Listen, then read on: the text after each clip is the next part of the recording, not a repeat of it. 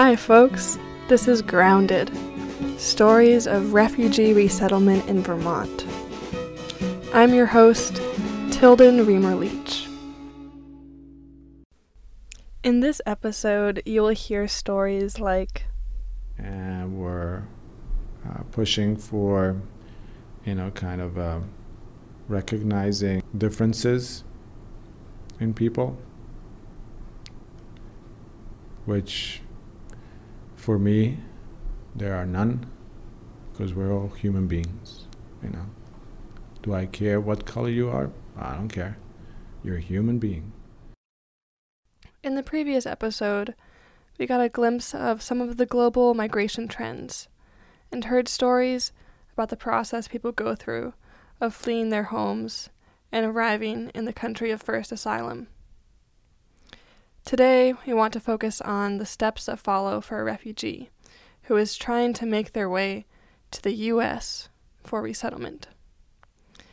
Now, keep in mind that many refugees would actually rather return home than resettle in the U.S.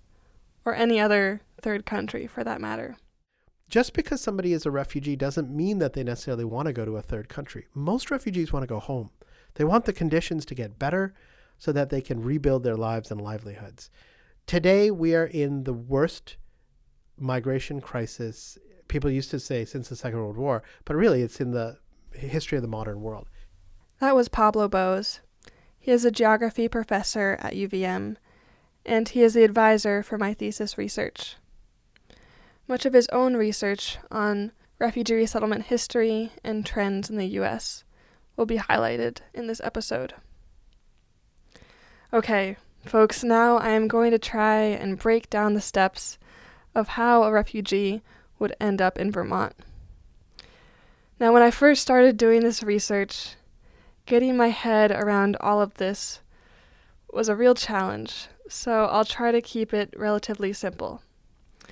If you would like a visual timeline, I know for me that kind of helps.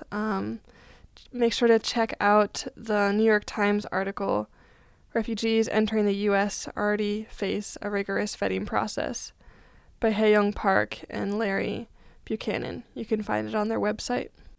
So, here are the steps.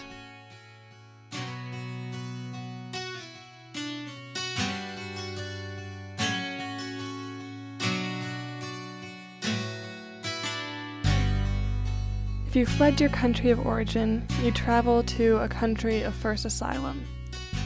In that new country, you would register with the United Nations High Commissioner, or UNHCR, and you would be interviewed to determine if you qualify for refugee status.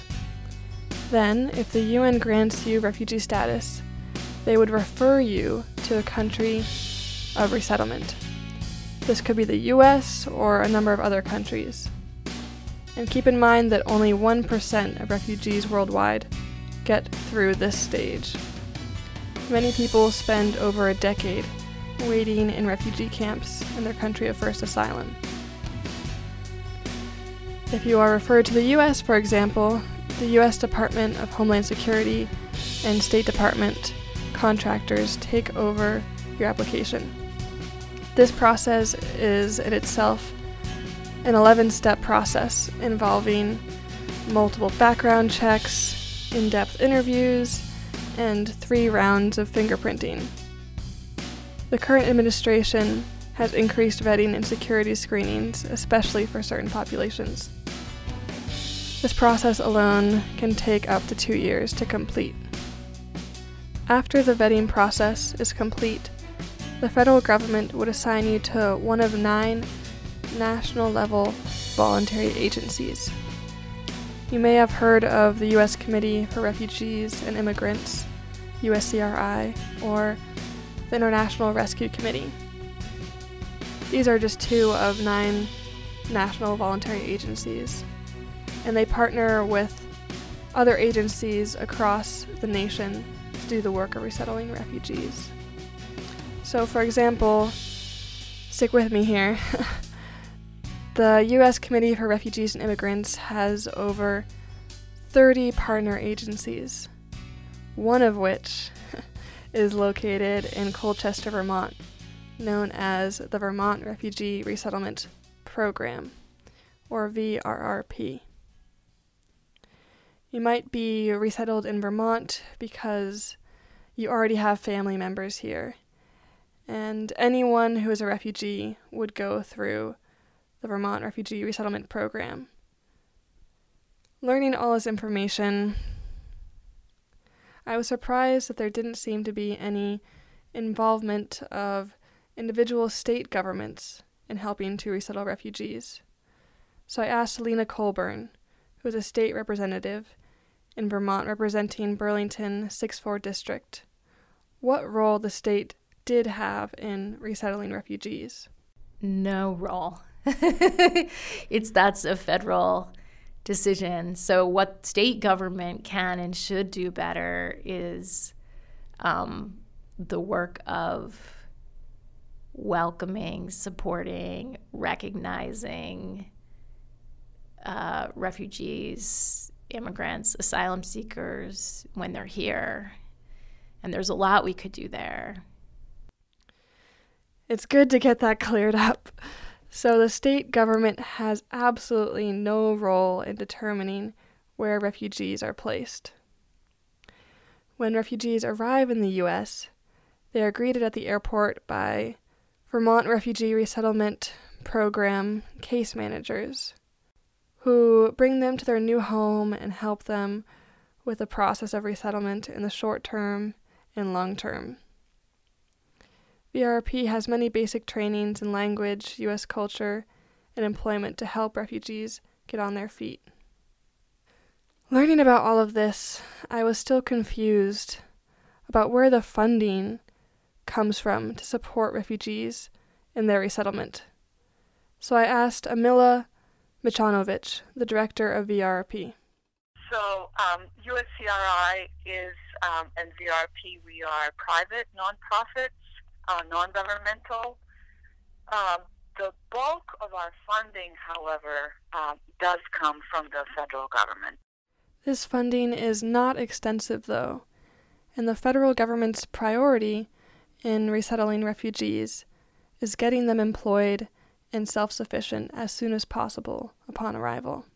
It is also important to note that VRP is not the only organization that helps refugees integrate into life in Vermont. There are many other nonprofits like the Association of Africans Living in Vermont, or AALV, and others that are not federally funded. Now, to me, this entire path to resettlement in the U.S., involving 9 national voluntary agencies and hundreds of partner agencies, seems pretty convoluted. You know, like, why not just have one large federally funded agency that organizes resettlement efforts across the country? I found out that this actually has a lot to do with the history of refugee resettlement in the U.S.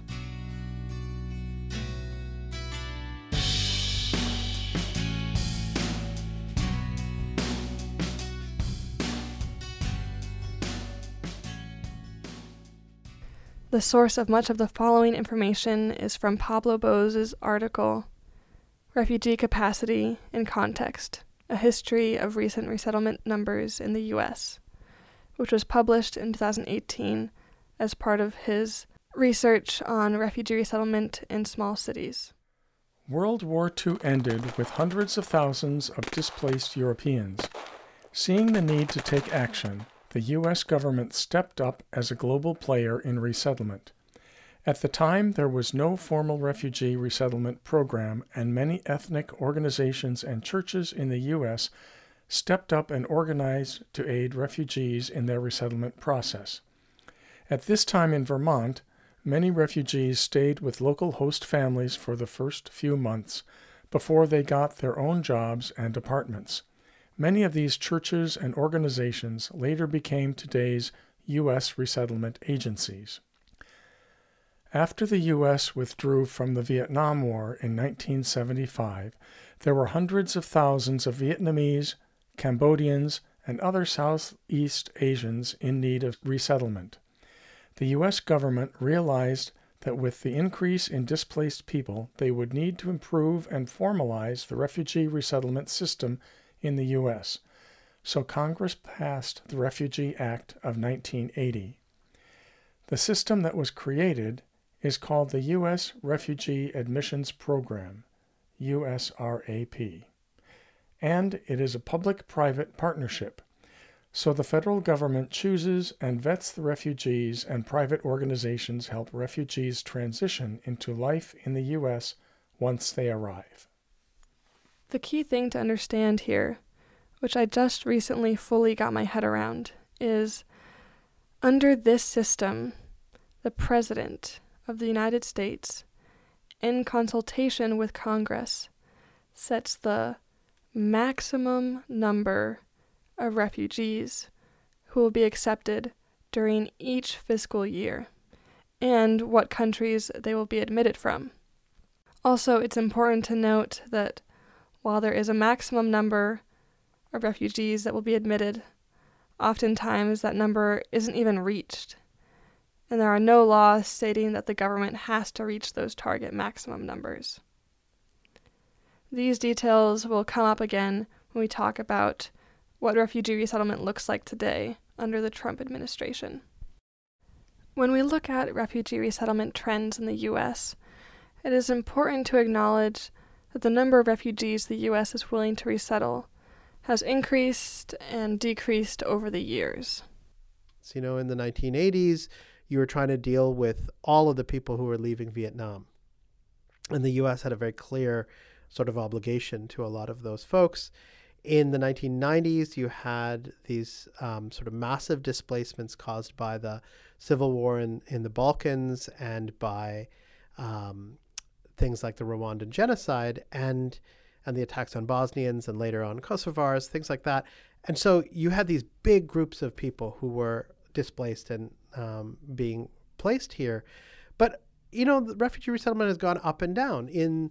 After 9/11, the program was shut down and it was suspended for a while. They instituted really extreme vetting measures. They went through and they did all sorts of security screenings. And so that year, the resettlement program admitted very few people, about 27,000, even though there was nearly 70,000 who'd been approved. As Bose argues in much of his literature, the federal government often chooses to resettle refugees based on what is strategic for foreign policy objectives, rather than on humanitarian need. As Pablo mentioned, after 9/11, the refugee resettlement program was actually frozen for 2 months, and new security measures were added to the process. This brings us to the present day.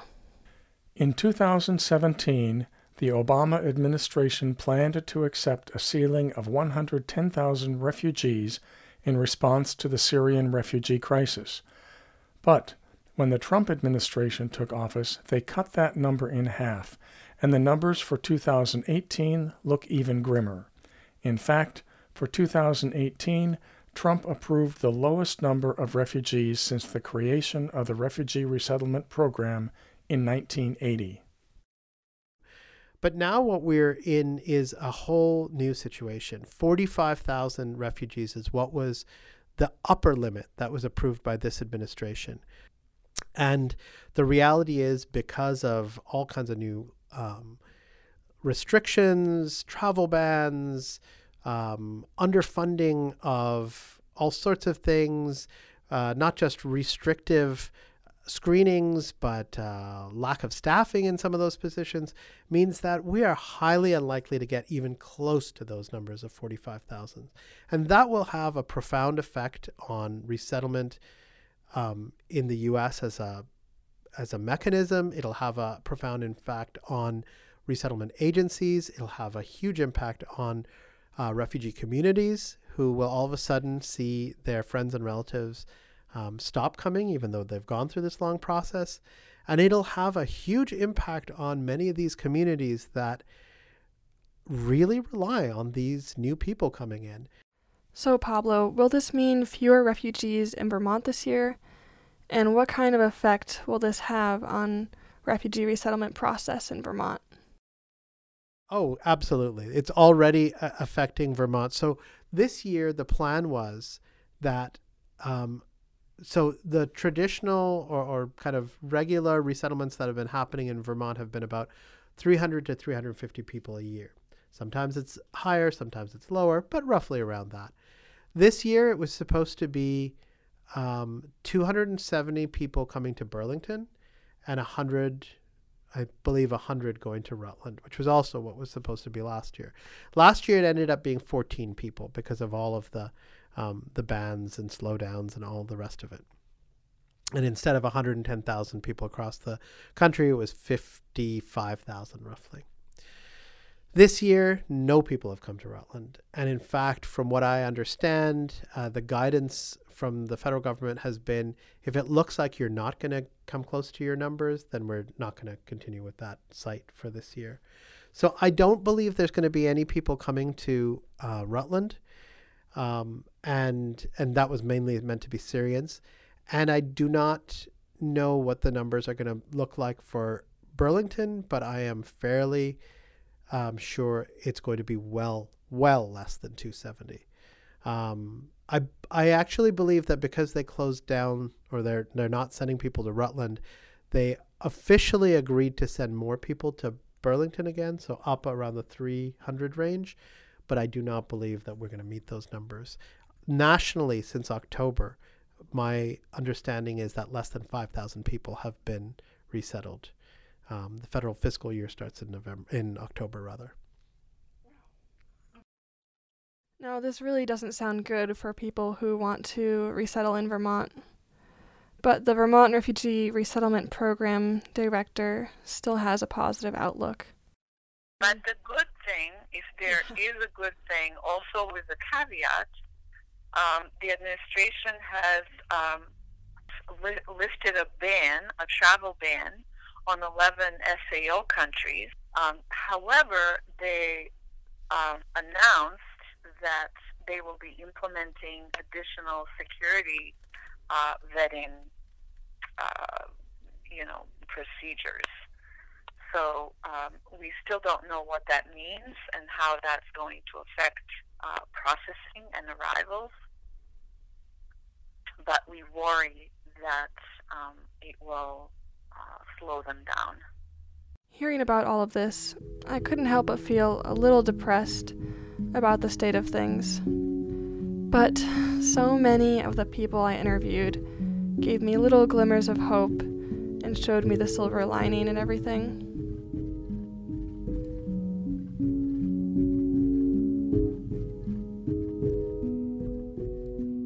I wondered how Selena Colburn felt working for the state government with so much disruption happening at the federal level. Yeah. So I have really struggled with this. Like, I got elected to the state legislature for the first time the same night that Trump was elected president. Yeah, it was not a super fun victory party. And it's been, and I already knew from my city council experience that I wanted to be moving progressive policy and doing that work. And so in some ways, it's been like incredible to be in a relatively progressive state legislature, relative to other state legislatures, not necessarily relative to where I think we should be. But it's been like an amazing outlet to go to work and be in a judiciary committee that's passing a bill about how, to the fullest extent of our power as a state, we're not going to police people on immigration status. That has felt great.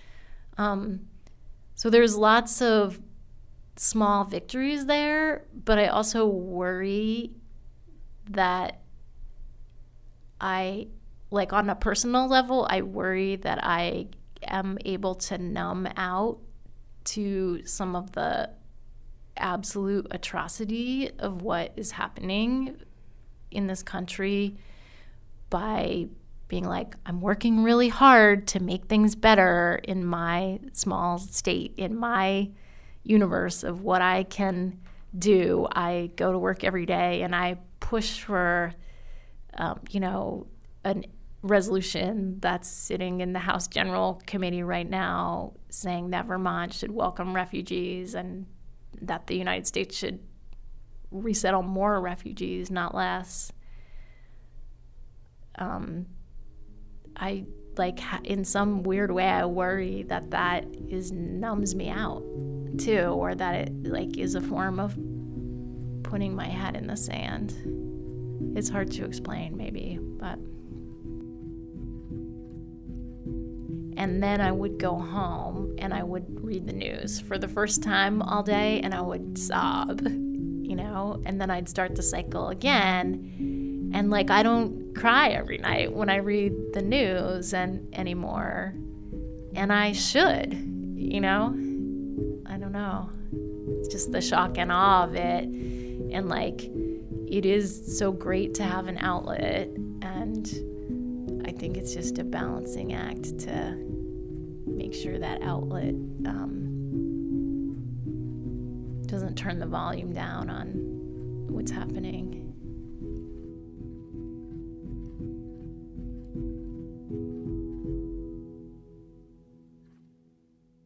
Thinking about how Trump's new restrictions on refugee resettlement might affect Vermont, I wanted to know more about how refugees themselves were feeling about it. I asked Amir, a former refugee from Bosnia, now a U.S. citizen, about it. We will hear more about his full story in the next episode. So Amir, has your perspective on America changed at all with the current administration? Your question is my perspective on America. On Americans, no, they're the same people, just a different president and an administration.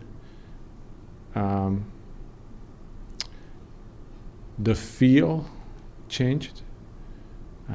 It changed to the feel that we had in 1990, 1991, and 1992, where people like our current president came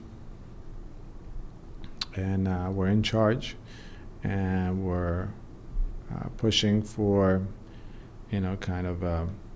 recognizing differences in people, which for me, there are none, because we're all human beings, Do I care what color you are? I don't care. You're a human being. With the current administration, they're trying to divide us people, and spreading hate is very easy. You can look back at the history and people losing their lives because of it. So, hate is easy, and it's easily spread. Very easy to do, lazy, and to love someone, to be happy, it takes work.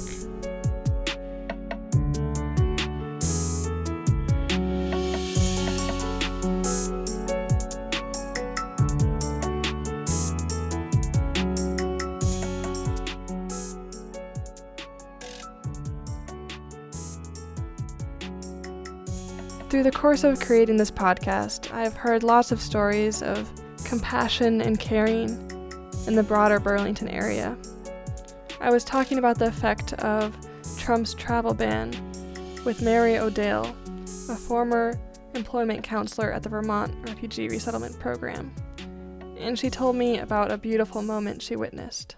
One story that comes to mind to me right away is in the midst of the first travel ban that was issued under this administration, I attended quite a few information sessions, and at that first information session, the director of the Vermont Refugee Resettlement Program explained to all the attendees that our local staff and staff at the headquarters level and other key stakeholders in resettlement were doing everything they could to advocate for refugees and to fight the ban.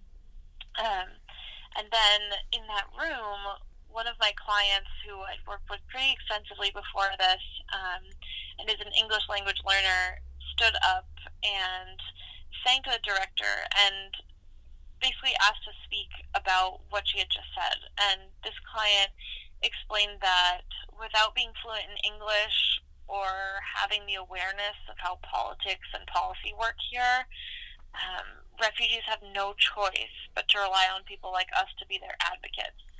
And she said it in such an eloquent way and such a powerful way, and it just put me in tears and so many other people in the room in tears. And it was just a really eye-opening moment to see someone that was highly educated and kind and just brilliant, and have her explain, what it's like to lose your independence and to have to put your trust in other people to fight for you. The people working on refugee resettlement in Vermont certainly feel a responsibility to find new homes for refugees, and they are motivated. The refugee resettlement program here in Vermont and nationally has been tremendously successful. We've brought hundreds of thousands of people over to this country who have rebuilt lives for themselves and who have contributed enormously to revitalization in the communities that they've gone to. And it is unfortunate that they have been subjected to attacks that are very often not based in reality. But I would also say that for all of the sometimes really depressing kind of rhetoric that is evident at the national level and sometimes at the state level, not necessarily here, but certainly nationally, going to the actual places that people have settled is incredibly inspiring. It's inspiring to see how people have rebuilt lives and built new ones. And it is incredibly inspiring to see the ways in which local communities have supported them. So that, in all of this, is what continues to give me hope, is that these have been really successful initiatives that move past fear-mongering and people who really work to build better communities from both sides. And that to me has been very inspiring.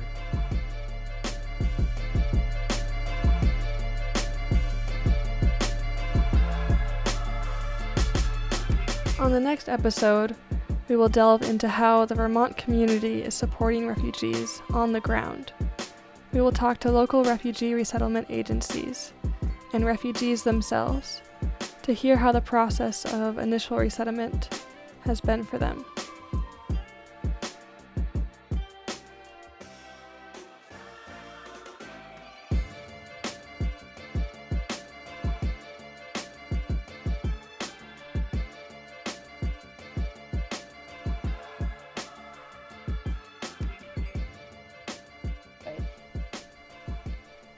Thank you for listening today, and I hope you have a fantastic rest of your week.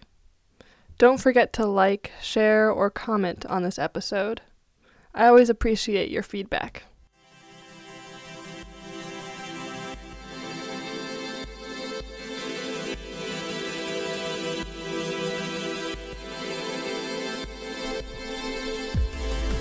This podcast was created and produced by your host, Tilden Riemerleach.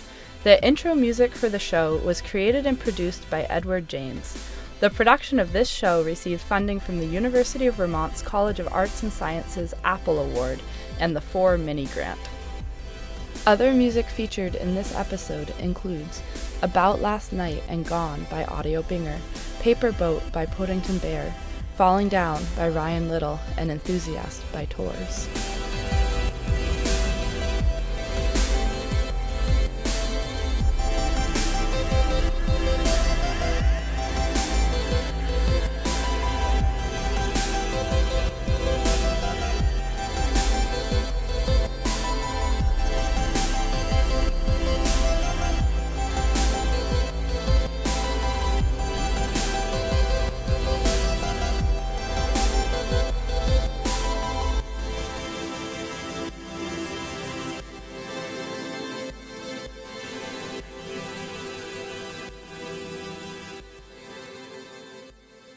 Moo.